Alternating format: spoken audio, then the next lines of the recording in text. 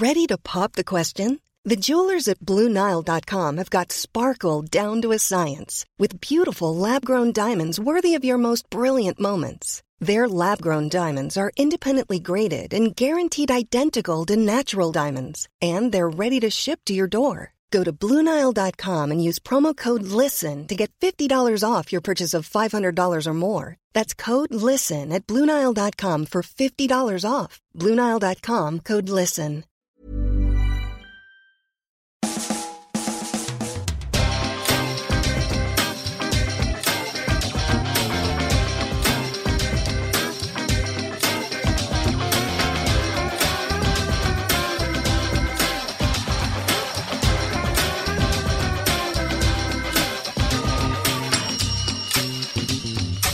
Hello and welcome to a brand new Arsblog Arscast right here on arsblog.com. How are you? Hope you're well. I realise, of course, this is a break from the usual schedule. The Arscast normally comes out on a Friday. This is a super duper extra bonus special midweek edition. Because last week I spoke to the author of a brand new book about the new Arsenal boss, Unai Emery. Is he the new Arsenal boss still? How long does he have to be in the job before we can just call him the Arsenal boss rather than the new Arsenal boss? I mean, he's new relative to 22 years of Arsene Wenger, but it was last May, I think, when he was appointed. So the current Arsenal boss, the most recent... Anyway, you know what I'm saying. It's Unai Emery, and Romain has written a book called El Maestro, in which he has got really interesting access to a lot of people in the life and around the life and career of Unai Emery, including some of his family, but people who've worked with him as a player, people who've worked with him at Sevilla, at Spartak Moscow, at PSG. So there's a very rounded picture of Unai Emery, the manager, Unai Emery, the man, the ups and downs. It's not like a fluff piece that's got to go through Emery before any of it can be published. Very interestingly, he didn't want to read it until it was finished, and Emery himself gave an interview to Romain to finish out the book. So I'm going to chat to him about the book, about how it came about, his experience of writing it, of talking to all of those people, and of course talking to Unai Emery. Coincidentally, though, this also happens to be the 500th Arscast. This is Arscast number 500. It began in October 2006. That was the very first, I think it was the very first Arsenal podcast. It would have been also one of the first football podcasts in general. Now every fucker's got a podcast, but I'd like to thank all of you who've been here from day one and listened to all 500 episodes. Thank you very much indeed. And even if you haven't listened to all 500, whenever you started listening, thanks for being with me throughout this hour-old journey we've been on together. And I thought it might be just interesting to go back to episode 1 and listen to a little bit of what it sounded like. It definitely sounds different. I listened to it just there a minute ago as I was selecting the clip, and it definitely sounds different. I sound very different, I think, anyway, to my ear. Maybe not so much to your ear, but I think I sound different. This is me from episode 1 back in October 2006, explaining to people the concept of an Arscast, because even up till quite recently you had to explain to people what a podcast was, never mind back in 2006. So this is me trying to lay it out for people. So what's an Arscast, you might ask? Well, you know the way the blog is just me writing some shit and you come along and read the shit and everybody likes the shit? Well, an Arscast is just me talking shit instead. You can subscribe to the Arscast through iTunes if you have that on your computer. So every time there's a new one, it automatically downloads into your iTunes music library. Also, you can subscribe through your favorite RSS reader. And if all that sounds far too technical for you, then that means it probably is. You can just download it directly from the website every time there's a new one. Pretty fucking heavy on the reverb there, what? Blimey. In mitigation to the way it sounds, I didn't even have a microphone stand. I had a microphone that was propped up in a pewter mug full of pens, and I was kind of leaning into it and trying to talk into it in the right way, and that's why it was a bit poppy. I didn't have even a pop shield on the microphone. It was one of those, it was a big condenser mic, so you do need to have a good room treatment, and you need to have a pop shield and all that kind of stuff, so that's why it sounds a bit like that. But that's what the very first Arsecast sounded like, and this is what the Arsecast sounds like now. Again, just want to say thank you to everybody for listening and subscribing, for attending the live shows, for all the feedback and comments and iTunes reviews and emails and all the stuff that's happened down the years. Thank you very much indeed. And here's to another 500. Of course, we've done 255 Arsecast extras. Or is it Arsecasts Extra? What is the plural of Arsecast Extra? Arsecast Extras? I don't know. So we've done quite a lot of podcasts down the years, and it's been great doing them. We're going to keep doing them. We've loads more to come, and loads more, of course, on our Patreon site, which you can find at patreon.com/Arsblog. If you like what we do on the podcast, you want to support everything that we do on the site, you can sign up for a $5 a month at patreon.com/Arsblog. Right. Now, let's get on with the show. And as I said, I spoke to Romain Molina about his book, El Maestro. It's available in all good bookshops now. So this is me and Romain talking about the book and talking about Unai Emery.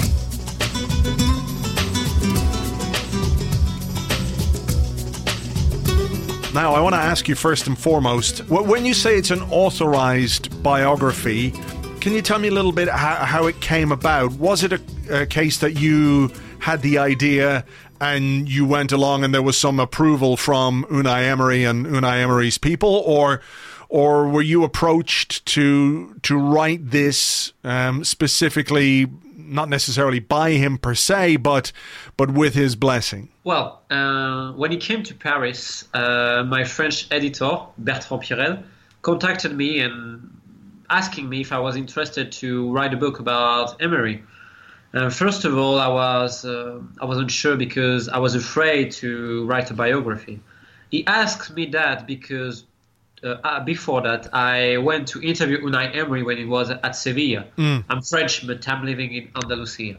And so, I started to think about the opportunity to make it.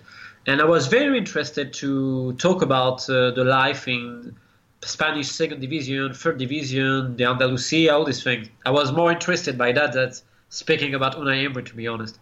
And I started to contact his brother, Igor, that I know for quite time, and tell him my project. And after that, he gave me his blessings. You have to know that the Emerys are people, if they give you their trust, you have it, but you have to earn it.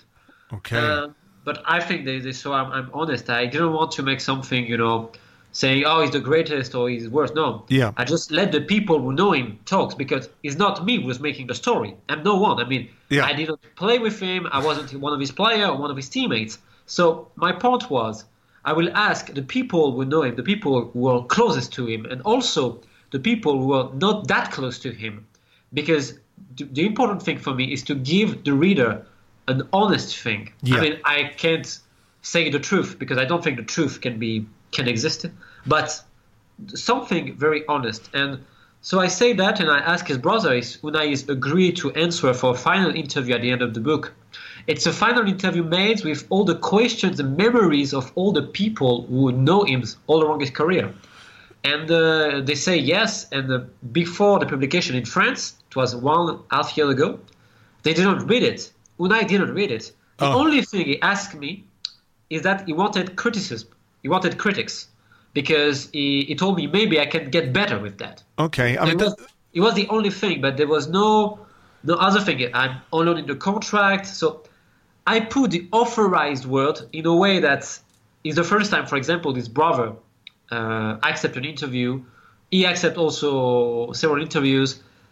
It's that way. It's because the people close to him accept to testify, because they say yes, but I was free to make what I want. And trust me, I didn't want, for example, if you told me you can't write this kind of thing, I would say no. And I did the same after that with Edinson Cavani. It was exactly the same. Right. I think that's a really important part of your job, certainly to produce a book that is, if you're striving for honesty or something that is approaching the truth, or the truth at least as you're aware of it, that really is important. I think one of the problems with football books is the fact that when you have an authorized biography, a player or a manager sits down with a journalist and they tell their story, it's ghostwritten, and they have tacit approval over pretty much everything that's in the book, how certain events are told, how the narrative of the book develops.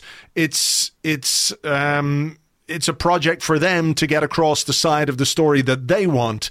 Whereas I think that's very interesting. If Emery didn't even read the book before he sat down and had that interview with you, I suppose, it shows a level of trust in you as a journalist or as a writer to produce something that's fair, but also maybe a humility on his part, knowing that there will be parts of the book which might not reflect terribly well on him. He was still willing to allow those into the book.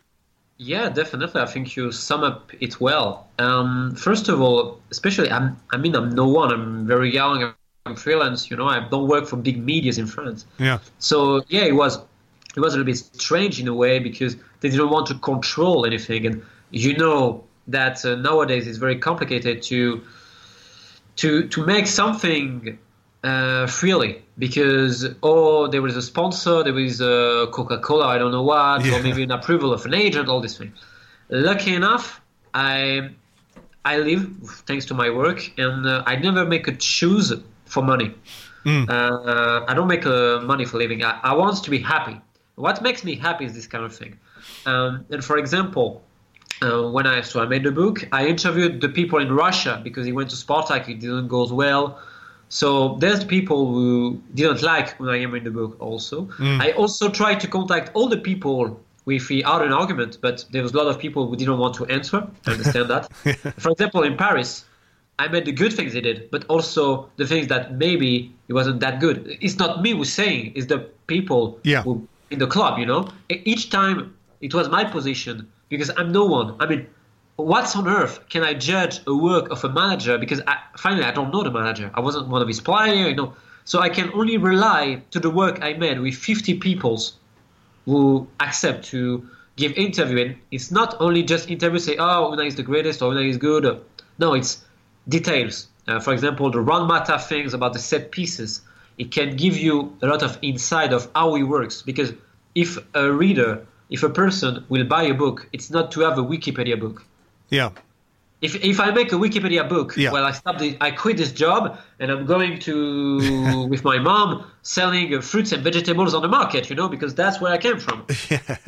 I want to be proud of what I'm doing. Okay, I absolutely, I understand that. I think it's really important, to have those standards. I think when you're writing something, particularly when you're writing about somebody who you don't necessarily know. So I'm really curious as to how you feel like the character of Unai Emery has developed from the time he was a footballer to where he is now. And I think, you can only judge that based on the people that you've spoken to and the interviews that you've done. And you can perhaps get one person telling you as a young man he was like this, as a man in his 40s he's like this. Like everybody, his character has developed, and you go through changes and you mature and you think about things differently as you become a bit more world wise, I think. But are there things, for example, that define Unai Emery's character that have been there, that are constants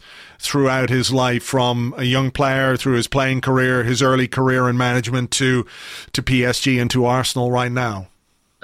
So first of all, when you talk about the evolution of every man on planet, I think, as you say, everyone not changing, but as an evolution. It's maybe the main point of the book is you can see the transformation of this young player, left-sided player, winger, who was anxious. He didn't deal the pressure. In Spanish, they say he's a cagón, and someone who can't deal this kind of pressure. Yeah, he became someone with full of confidence as a manager. So it's a remarkable progress, and he also speak about that very freely, about his weakness as a player and how he tried to work on it, and that he found that no manager helped him to live with that pressure. So, for example, in his career as a manager, he's very careful on the pressure the players have. For example, with Juan Mata, it's his first season at Valencia. He has some pressure with the media, all these things. So Mata told me they work a lot to how you can deal with that pressure. After that, the words that is repeating by everyone is he love for football. Really is. He has a nickname in Spain and means el enfermo de fútbol. Enfermo is like a sick man, someone who has a disease, but in a good. They say this in a good way, you know, like he's mad for football. Yeah. I have one player, Laurent de Palmas. He was a right back at Almeria, and he told me, well, with the players they fucked. Well, Unai sleeps football, he eats football, he drinks football, maybe he fucks football, you know. And yeah. So I think that sums up the character. That is someone who really has a love for the game and also for the human being. He's a very social guy. He's interested to people. He reads a lot. I think he's really clever. He's an intellectual person. So I would say patience, love, intensity, and honesty. Because if he has something to tell you, he will tell you face to face. That's why he has maybe some troubles with players, because he's direct. Yeah. If he fakes you, but obviously he won't say that in front of all the people in the press. That's why he didn't say also very few comments in the press, because he know that can be have an influence and a negative influence on some kind of players. Yeah. And well, the very important fact is, I'll say this meeting 1-1, is that, for example, in France, we say, Unai Emery, we deal with this player, etc., etc. But it's because the journalists and the press didn't know what's happened behind the scenes. Because, for example, he's not a political manager. There's a lot of managers who are making political choice, all these things. He's a straightforward guy. If he has something to tell, he will tell you face to face. He doesn't care. So I would say also honesty. Yeah. Those are good qualities. I mean, I have an example for this kind of honesty. Okay. I think it was in Almeria. So it was in second division of Spain. You can imagine it's been 28 years that Almeria didn't play in La Liga. When I came, first season, get promotion. Okay. So they will go to La Liga, and there was a striker, Francisco, who is the best goal scorer in the history of Almeria. He was, like a sub player. And Unai had a meeting with him and say, well, you can train with us, but you won't play in La Liga. And so the players fucked. He told me, I said, but this manager is cocky. I mean, he's arrogant. Of course I will play. It's my town, it's my club, all these things. So he laughs at Unai saying, well, try to fire me. So during the preseason, Francisco was treated like everyone. And Unai showed him at training that he hasn't got the level. So after a couple of weeks, he left the club. And after that, he became a really good friend with Unai. And when he has to make his coaching badge, this thing, he called Unai first. And he told me it was very honest from him. He was face to face. He didn't send someone. He told me, I think you'll suit in the team for that reason. He didn't say, you should. No. Yeah. And maybe it's better for you to leave. And after that, he told me he was a gentleman. He let me train. He treated me like everyone else, but he showed me with that preseason that I won't play because I didn't have that level. Yeah. So for me, it shows his honesty in a way that he acts, in that case, like a gentleman. That's for me. Yeah, I think that's something. Yeah, the players will respond to that, won't they? They'll respond to somebody who is straight up with them and honest. Most of them are mature people who can understand, even if they don't necessarily agree with a decision. I think they would appreciate it more if you're being told by somebody who's up front rather than leading you along. And many football managers will avoid that kind of conflict. They don't want to have that. Yeah. Well, I don't even know if it's cowardly per se. It's just maybe easier to just not play a player and let the player get fed up and let the player make the move and let the player cause the problem to make the transfer. We've seen that down the years. I suppose the other side of that is how receptive is Unai Emery to the opinions of his players, for example. So if he's willing to be upfront with a player and tell a player, you're not good enough to play at this level, or I don't think you fit in this team, which is perhaps something that we've got going on at Arsenal at the moment with Aaron Ramsey and his situation. Yeah. What is he like if a player is honest with him? Is it a case that he's such a disciplinarian that only what he says goes, or is he willing to listen and is he willing to accept the opinions of others? I will tell you one story in Sevilla. So he came at Sevilla, it was in January. The club was in mid-table, dressing room was chaos. And he made some meetings with his players, and he asked his players to tell what they think about the team, about how we can be better. And there was one player, defender, named Juan Cala. I think he went for Cardiff a little bit, but And he told me that at first he was afraid because he wanted to criticize something when the trainings. And he did, finally. And he told me the reaction of Emery and his coaching staff was great. They told him, yeah, maybe you're right. But he said to his partner, and you, what do you think? So there was players who didn't care about that, but there are also players who cares. And his coaching staff and I did it to see if the players cares. So they listen to their opinions, to everything, because they're not blind coach. For example, there are managers, I won't quote a Portuguese manager in Premier League, that it's his way or no way. Yeah. When I listen to his team, maybe too much in Paris, that we can, maybe a critic we can make, but it shows that, for example, you can criticize him, but he will listen. Why are you doing this? Why do you think we can be better in all this thing? And I give you another example. In Sevilla, do you know the Colombian striker, Carlos Bacca? Yes. Striker. So it was a game. Bacca was a sub. He enters and he didn't make good game. So after the game, when I told him in front of everyone, you let us down. You let me down. You let your partners down. You let the crowd down. And Bacca was upset and they started to have an argument, real argument. The players are separating them. And Bacca insult Unai Emery with a really ugly insult. So how you deal with a player who lack of respect in front of everyone? So the day after that, he calls Bacca to have a meeting face-to-face in his desk office. And he told me, Unai, that he wanted to see if Bacca apologized not for him, but for his partners, for the club, and for the public, for the way he played. And he told us, well, I can forgive because, of course, when you're upset, sometimes you say things you don't really think. So they have a good chat. And after that, Bacca made his best season of his career, and Bacca, after he leaves Sevilla, wanted to work again with Emery. So it shows how we can work with the pressure and also man management in crisis situation. For example, my player was very upset and he lost his mind in the dressing room. I can deal with that. And he deals face to face. So for me, it's very interesting, and maybe in France is also is part of criticism. Because that kind of anecdotes and that kind of insight, I have it because I made a lot of work to obtain that. So when you listen to that, you say, oh, so this man has some balls. He's not coward, guys. Sure. This guy is loyal. I mean, he has something.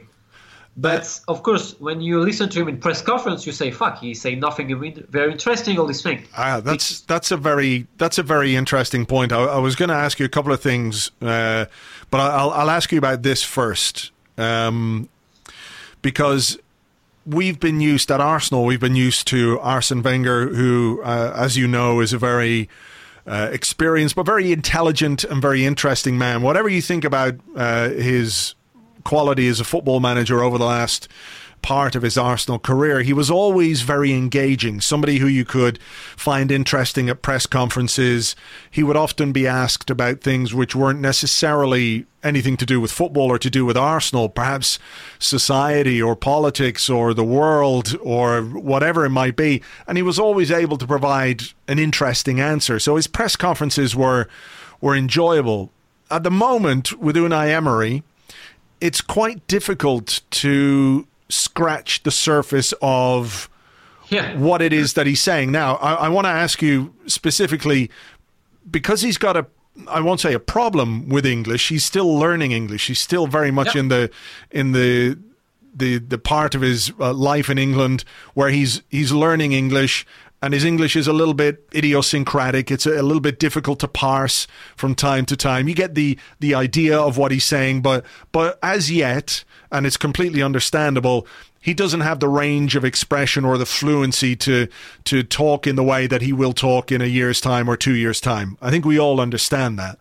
But just from the way that he answers questions and the way that he answers things in press conferences, should we expect him to be more expansive? Should we expect to get to know a bit more about Unai Emery, the man? Or is he always going to deal with the football issues on the surface and not really go much deeper than that? Well, first of all, I don't know if you read or saw his interview face-to-face, individual interviews he made all along his career, because they're fantastic. There's the Unai Emery press conference and the Unai Emery 1-versus-1 interview. Okay. It's very different. I think in the book, in the last interview he gave me, I think is very, very interesting. The thing is, in France, he had a lot of troubles with the press. And trust me, I'm not here to defend Unai Emery. I think this guy don't need anyone to defend what he did in his career. But you can imagine that in French TV, in live, there's people treating him like a monkey, saying, he's a monkey. He's as clever as a monkey. Because in France, we're very arrogant. I'm French, I can say that. We're arrogant. And no, it's true. And we didn't treat foreign coach, I don't understand. For example, Marcelo Bielsa, he's made a tremendous work at Leeds. I think everyone agree in England that he has something. Well, in France, we make fun of him, saying like, a guy like Marcelo Bielsa, who inspired Guardiola, all this big coach, well, no, he's like an imposter. So, Ancelotti, we treated him not that great too. And Unai, for example, there was a problem in France. Well, you have no job. Oh, it's raining. Maybe it's Unai's fault. Really? You think that everything that happened in PSG was because of Unai Emery? His fault. It was very complicated. And it's a point of the book, is because his brother, Igor, he was contacted by some French journalist saying, well, give us some information, give us the 11 we will play, etc., and we will be nice with your brother. So it's like French journalists blackmailed, in a way, try to blackmail the people close to Emery. And as I told you, the Emerys are very loyal, if they give you their word, you can sure they will accomplish it. But you have to earn it, the confidence and everything. And this kind of man, they say no. And honestly, they try to kill him. And in the club also, I spoke to people, director of the club, everything was shocked, because it seemed that everything was his fault. So I think he was so in trouble with the press. Each sentence he did, it was a polemic.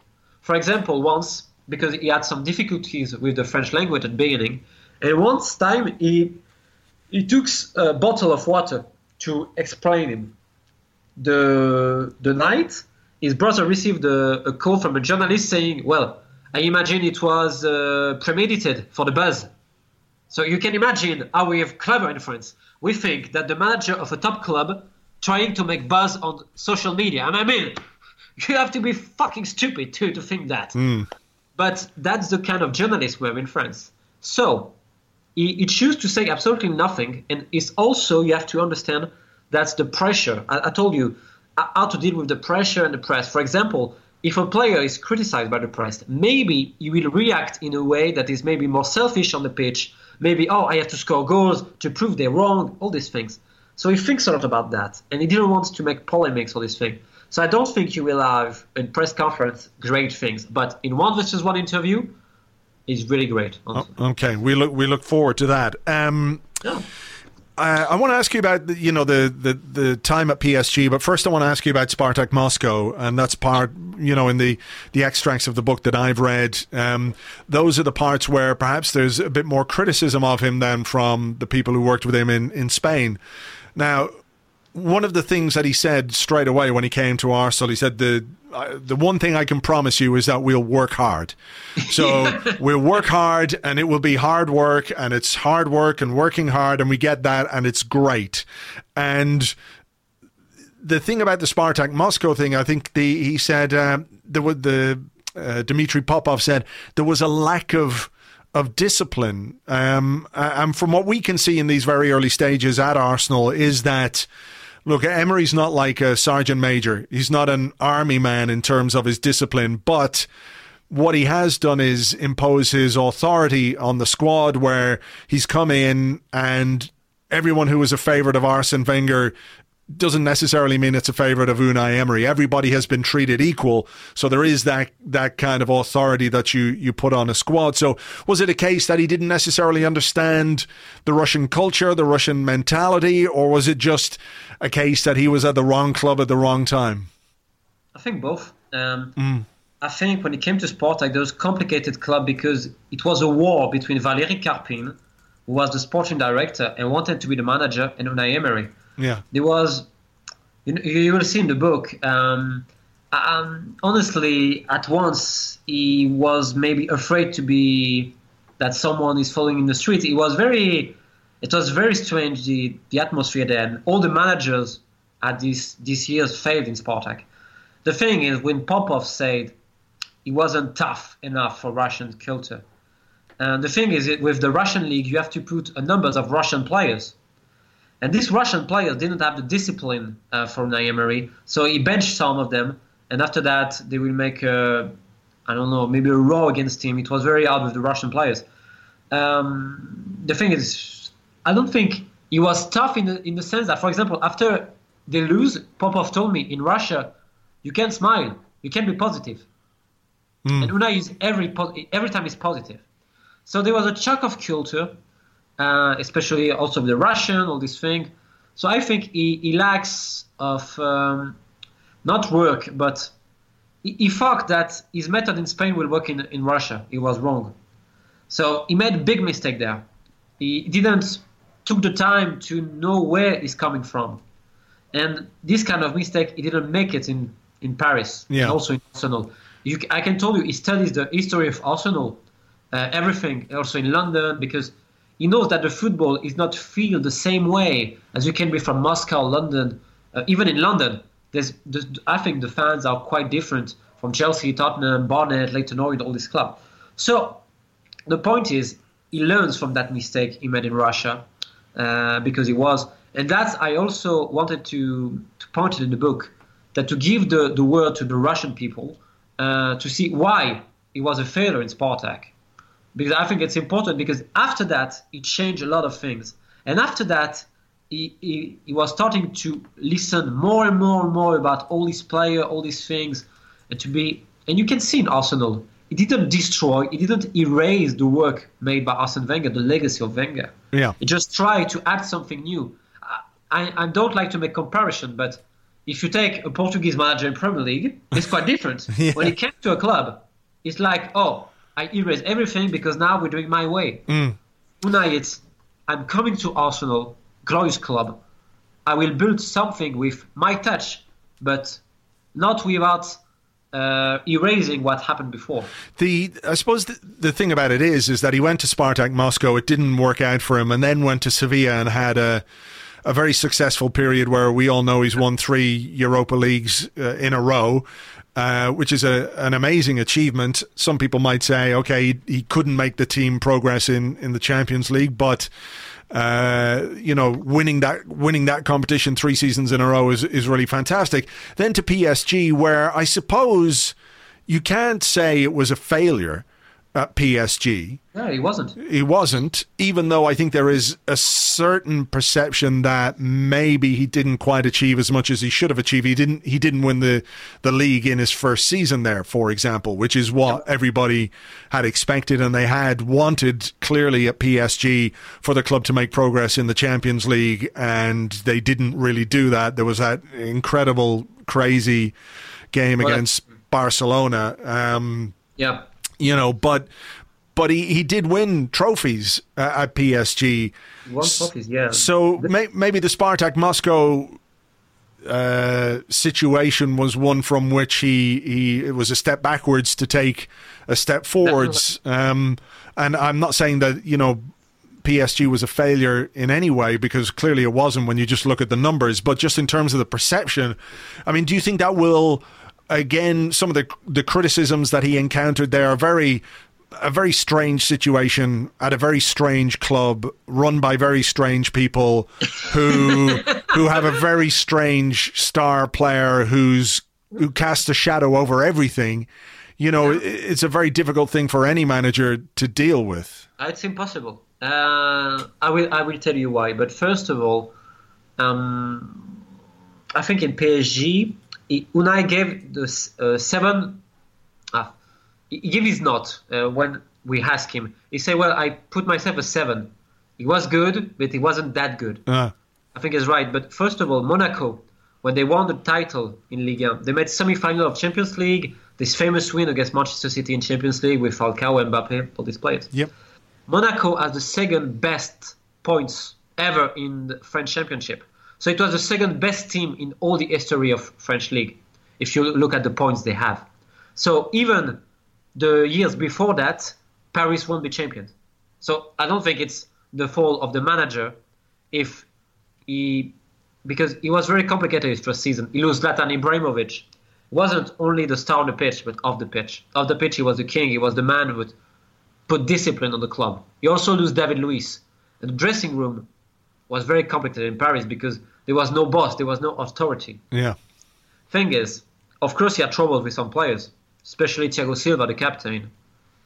I have my opinion on Thiago Silva, but it's not my opinion, it's the opinion of former players, teammates he still have, and employees at PSG.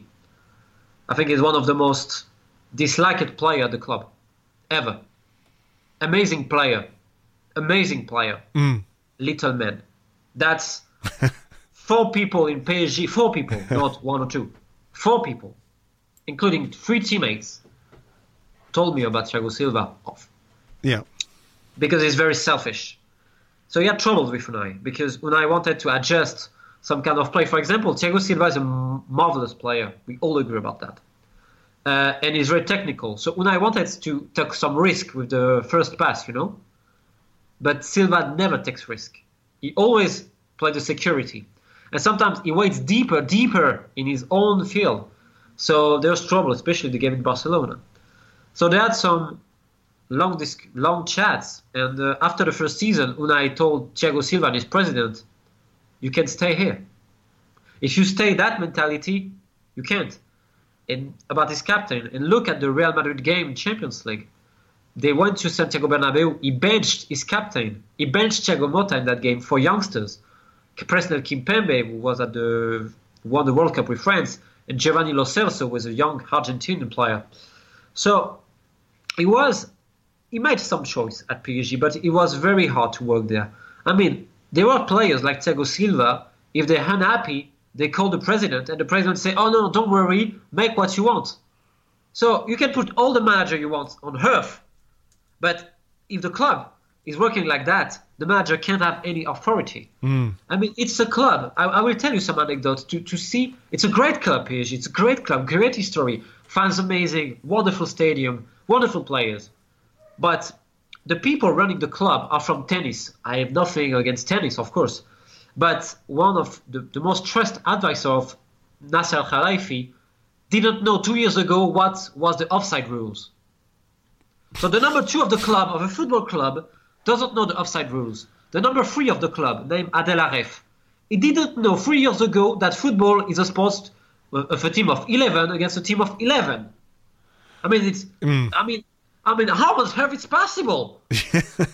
How on earth it's possible? You have another example, and the youngsters. There's a father of a youngsters who work for the club. He's smoking weed on the training ground of PSG. So there's one educator saying, report it. And the direction say, oh no, you can't say nothing to him. What? The guy smoke weed. I mean, on the training ground around the youngsters, among the childs. And the club say, oh no, we can't say nothing to the father. Well, look, a crazy situation. So I give you it's little facts to show you that I know all the clubs, sometimes it's a mess, but it's really a mess. You don't know how to use a lot of war of influence behind the scenes. So Unai, he had one problem in Paris. Is that sometimes maybe he listens too much to his teams. because I think he's really someone who likes democracy, but the real one. When you listen to everyone, of course, it's the manager, so it's him who has the final word. But he listens to his squad, and the problem in Paris is that the players are too powerful. I mean, imagine, for example, Arsenal sign a big star. Do you think the board of Arsenal will put lights on Big Ben saying, "Oh, welcome to the new player," like PSG did with the Eiffel Tower with Neymar? Well, look, no, I don't think our owner would spend that money, to be honest, either on the player or Big Ben. Yeah, but I mean, it's like Hollywood. Yeah, it is. Look, I really. I don't think he was. If I can finish, yeah. I don't think he was suited that much for that club. I think he's really suited for Arsenal's club, and I think maybe Thomas Tuchel, now in PSG, was also troubled with the direction, with everything. He wanted a midfielder. He didn't have midfielder during the transfer because he was very complicated. And now in France, people starting to understand that the PSG had a lot of problems. I mean, Ancelotti failed in Champions League. Laurent Blanc failed in Champions League. Unai Emery failed in Champions League. And for the moment, they only third in their group stage of Champions League. So that shows that the fault is not the manager, but more the global problem. So look, you said that Arsenal is a club that you think will suit him. If it was a strange situation at PSG, it's also a bit of a strange situation at Arsenal because Arsene Wenger was there for so long, and any manager who comes in after a manager who's been there for such a long time has I think a more difficult job because you're the next man. As we saw with David Moyes at Manchester United, the job was just too big for him. I think Manchester United in general is certainly a bigger club than Arsenal, so I'm not saying that's the case with Unai Emery, but it wasn't a case that he was coming in, it was all roses in the garden. It was a difficult situation for him to come in, particularly as his appointment was something of a surprise, that he wasn't really somebody whose name had been mentioned, and everybody was talking about Mikel Arteta, and there were some other names out there, Allegri, and then all of a sudden it was Unai Emery. What exactly, just very briefly before we go, what makes you think that Arsenal is a club which suits Unai Emery, and also Unai Emery as a manager that might suit Arsenal? First of all, what I said about Paris, I repeat it. Fantastic club. It's just owned by dishonest people. But it's a case of many clubs. That's the first thing. And as I told, he made some good things in Paris, some not that good things. Okay. Now, but Arsenal, as you say, is not all rose in the garden. Especially now with Gazidis leaving, because Arsenal is changing since a couple of years with the sporting director, Raoul Sanlei. I don't know if I pronounce it well. The two people who now running the transfer is Raoul and Sven, if I'm correct. Yes, so Sven Mislintat. Yeah. We're in a club, also with the ownership, that is currently have an evolution. That's the first thing. The second thing is, for me, my point of view, Arsenal is a massive club in the way that it wasn't only the first professional club in London, it was much more than that. It was Arsenal Wenger brutal legacy of how the game should be played, of how a club must be run, must be managed. Maybe we can criticize that, but he gave a real image of what is Arsenal, a real DNA. But as you say, it wasn't that great at the end. Okay, but I think it's very hard, first of all, to pass after someone like that. We see that in Manchester United, for example, after the leaving of Ferguson. But I think, first of all, there's no the shadow of Arsene Wenger at Arsenal like David Moyes had the shadow of Sir Alex Ferguson at Manchester United, first of all. Yeah, Wenger's not there. You can't compare David Moyes and Unai Emery's career. I mean, Emery won titles almost everywhere except in Spartak. Sure. So he's experimented. He knows the foreign experience. Why I say suit to that club is because, in my point of view, Arsenal is a part of the beautiful game. Arsenal, when I remember growing up, watching the Invincibles and a lot more, the way they play football is the way Unai Emery likes football. And with the squad he had, of course, it's not the best squad of the Premier League. I think we all agree about that, especially defensively. Yeah. But he has the kind of player with the good mentality, with the mentality he likes. Petr Cech, Nacho Monreal, but also Lacazette. He wanted Lacazette to Paris also. Yeah. The kind of youngster like Guendouzi, Torreira, Holding, Xhaka. Well, Xhaka is not that young, but you understand. Yeah. Iwobi. So he has the kind of player who are ready to say, I want to be better. So what I have to do to be better? So he can work as a coach, as a real coach. And that's the thing he loves. And when I see the Arsenal games this season, they weren't that great. Sometimes it was complicated, but I saw team spirit. I saw something. I saw brave people. I saw people who were trying to fight for my teammates. The best example is Torreira or Lacazette. Maybe Lacazette don't score at every game, but he works his socks off for the team. Maybe he made mistakes in the game against Crystal Palace, but he wasn't selfish. And I think that's very important because his team is currently responding well to what is waiting for his team. So I think he's suited in that way, and because also he's not.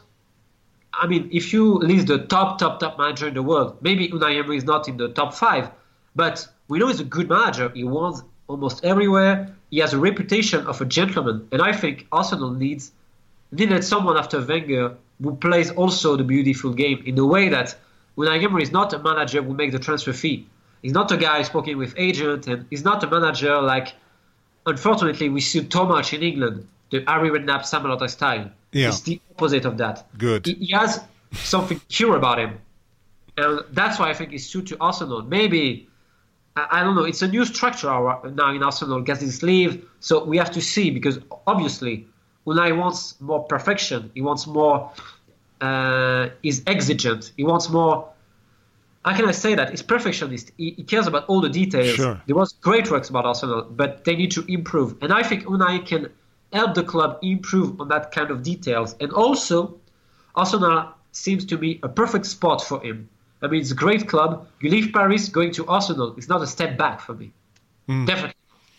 Well, look, we're still very much in the early days or the early months of what Unai Emery is doing. So it's going to be very interesting to see if he can impose that Especially kind after of... the beginning of season. Yes, of course. Games, especially the Chelsea game was, honestly, when you see the first half, you say, but well, they lose. So he had a lot of pressure after Wenger, these things. And now they didn't lose a single game. And especially because of the team spirit. And you can see that the team is getting a little bit better offensively. Defensively is still very complicated for me. But offensively, you can see that. You can see also that the team is reacting well to the turnover he made, because he made a lot of turnover. And I think it's very important that he bench Ozil, he bench Ramsey, bench Aubameyang. That's a strong choice. For the moment, the players are responding well. Yeah. And, for example, Ozil was furious to be subbed in the last game against Crystal Palace. And you know what? Emery loved that kind of reaction. Because if the player didn't care if he plays or not, he's not implicated in the team. Sure, I understand. The players show, I want to play more, I want more. It's good, and he likes to work on that. Yeah, that's curious. I do wonder, and I have wondered throughout the start of this season, if some of the decisions he's made aren't explicitly for football reasons, or for tactical reasons. They're to try and gauge the character of some of the players that he has. Yeah, can you repeat, please, because I didn't hear the last sentence. Well, I think some of the decisions that he's made aren't necessarily just for football or tactics. They're a way for him to see the character of the players that he has, to gauge how they react in situations like that, so he can get a more rounded view of who they are. Definitely. He's someone who loves the psychological aspect. He's a good reader. He reads almost 2 or 3 books a week sometimes about psychology, how to manage a group, all this stuff. And so each day with his assistant, Juan Carlos Carcedo, they spoke about how we can deal with that player in his head. Carcedo told me, a player, when you discover a player, you discover like a new world, but you still don't know which button you have to push. You push that button, that reaction, so maybe we have to push that button, So of course, he's starting to learn not only the player, but also the human being, because before talking to the player, he has to talk to a human being. Sure. So I know he has a lot of chats with Lucas Torreira, for example, because he didn't speak English. At first, he was a little bit lost because he's someone who came from a little town in Uruguay, very humble guy. For example, when his father came visiting him, his father is a butcher, if I'm correct. He didn't say nothing. There's some people at Arsenal who help the families. And after a while, he asked the person the question. He told him, but did my son say hello to people? He didn't ask, well, my son play well, or no. Did my son say hello to people? And that's maybe summarize the character of Torreira, very humble, shy guy. So I know the coaching staff is helping him a lot, to adapt in his own life, all this thing. And so first of all, you spoke about the human being, and after that, maybe the player will respond better because, first of all, we're interested of who you are, not Lucas Torreira, not Torreira the player, but Lucas. Yeah, sure. I get it. Well, look, it's been great talking to you, Romain. I wish you every success with the book. It's out now. People can buy it. It's called El Maestro, the authorized biography. Thanks a million for talking to me. It's been fascinating. Many thanks for the invitation, Andrew. Mom deserves the best, and there's no better place to shop for Mother's Day than Whole Foods Market. They're your destination for unbeatable savings, from premium gifts to show-stopping flowers and irresistible desserts. Start by saving 33% with Prime on all body care and candles. Then get a 15-stem bunch of tulips for just $9.99 each with Prime. Round out Mom's menu with festive rosé, irresistible berry chantilly cake, and more special treats. Come celebrate Mother's Day at Whole Foods Market. Jewelry isn't a gift you give just once. It's a way to remind your loved one of a beautiful moment every time they see it. Blue Nile can help you find the gift that says how you feel and says it beautifully, with expert guidance and a wide assortment of jewelry of the highest quality at the best price. Go to BlueNile.com and experience the convenience of shopping Blue Nile, the original online jeweler since 1999. That's BlueNile.com to find the perfect jewelry gift for any occasion. BlueNile.com.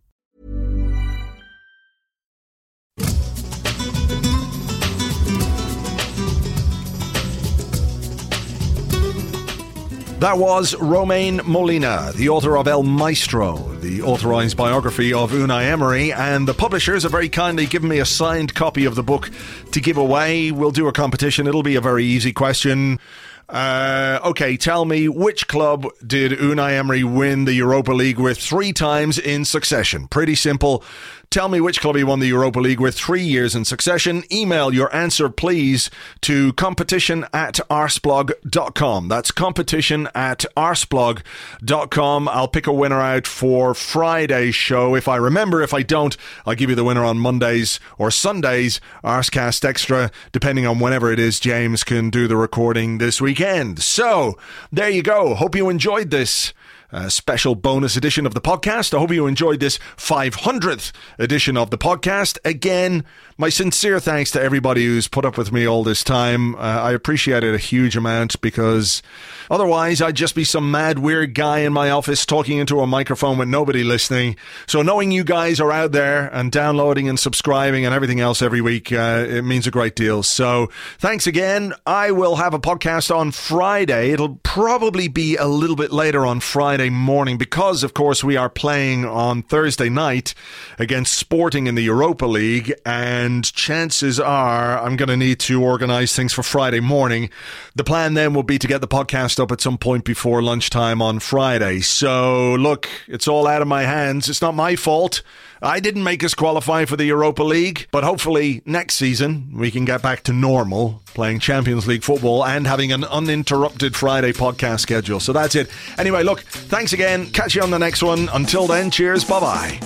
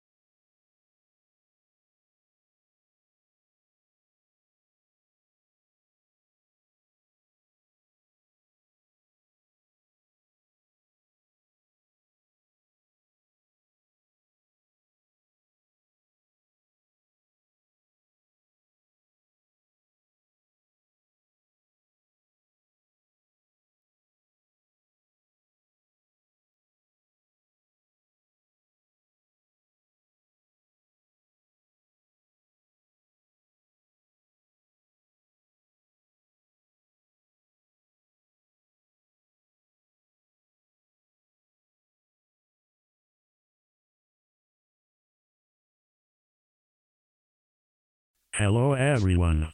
It's me, Arsene Vengar Hawkins. I can't believe this is the 500th episode of the Arscast.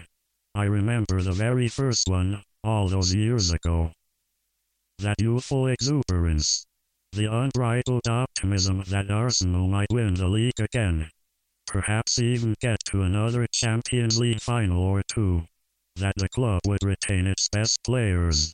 That the new stadium would help fund a new era of success and achievement. And look where we are now. Just look. I mean, all this time has gone by, yet nobody has asked the most obvious question. Why hasn't this baldy Irish wanker found something better to do with his time? He's worse than a dolphin that loves Phil Collins. Oh yes.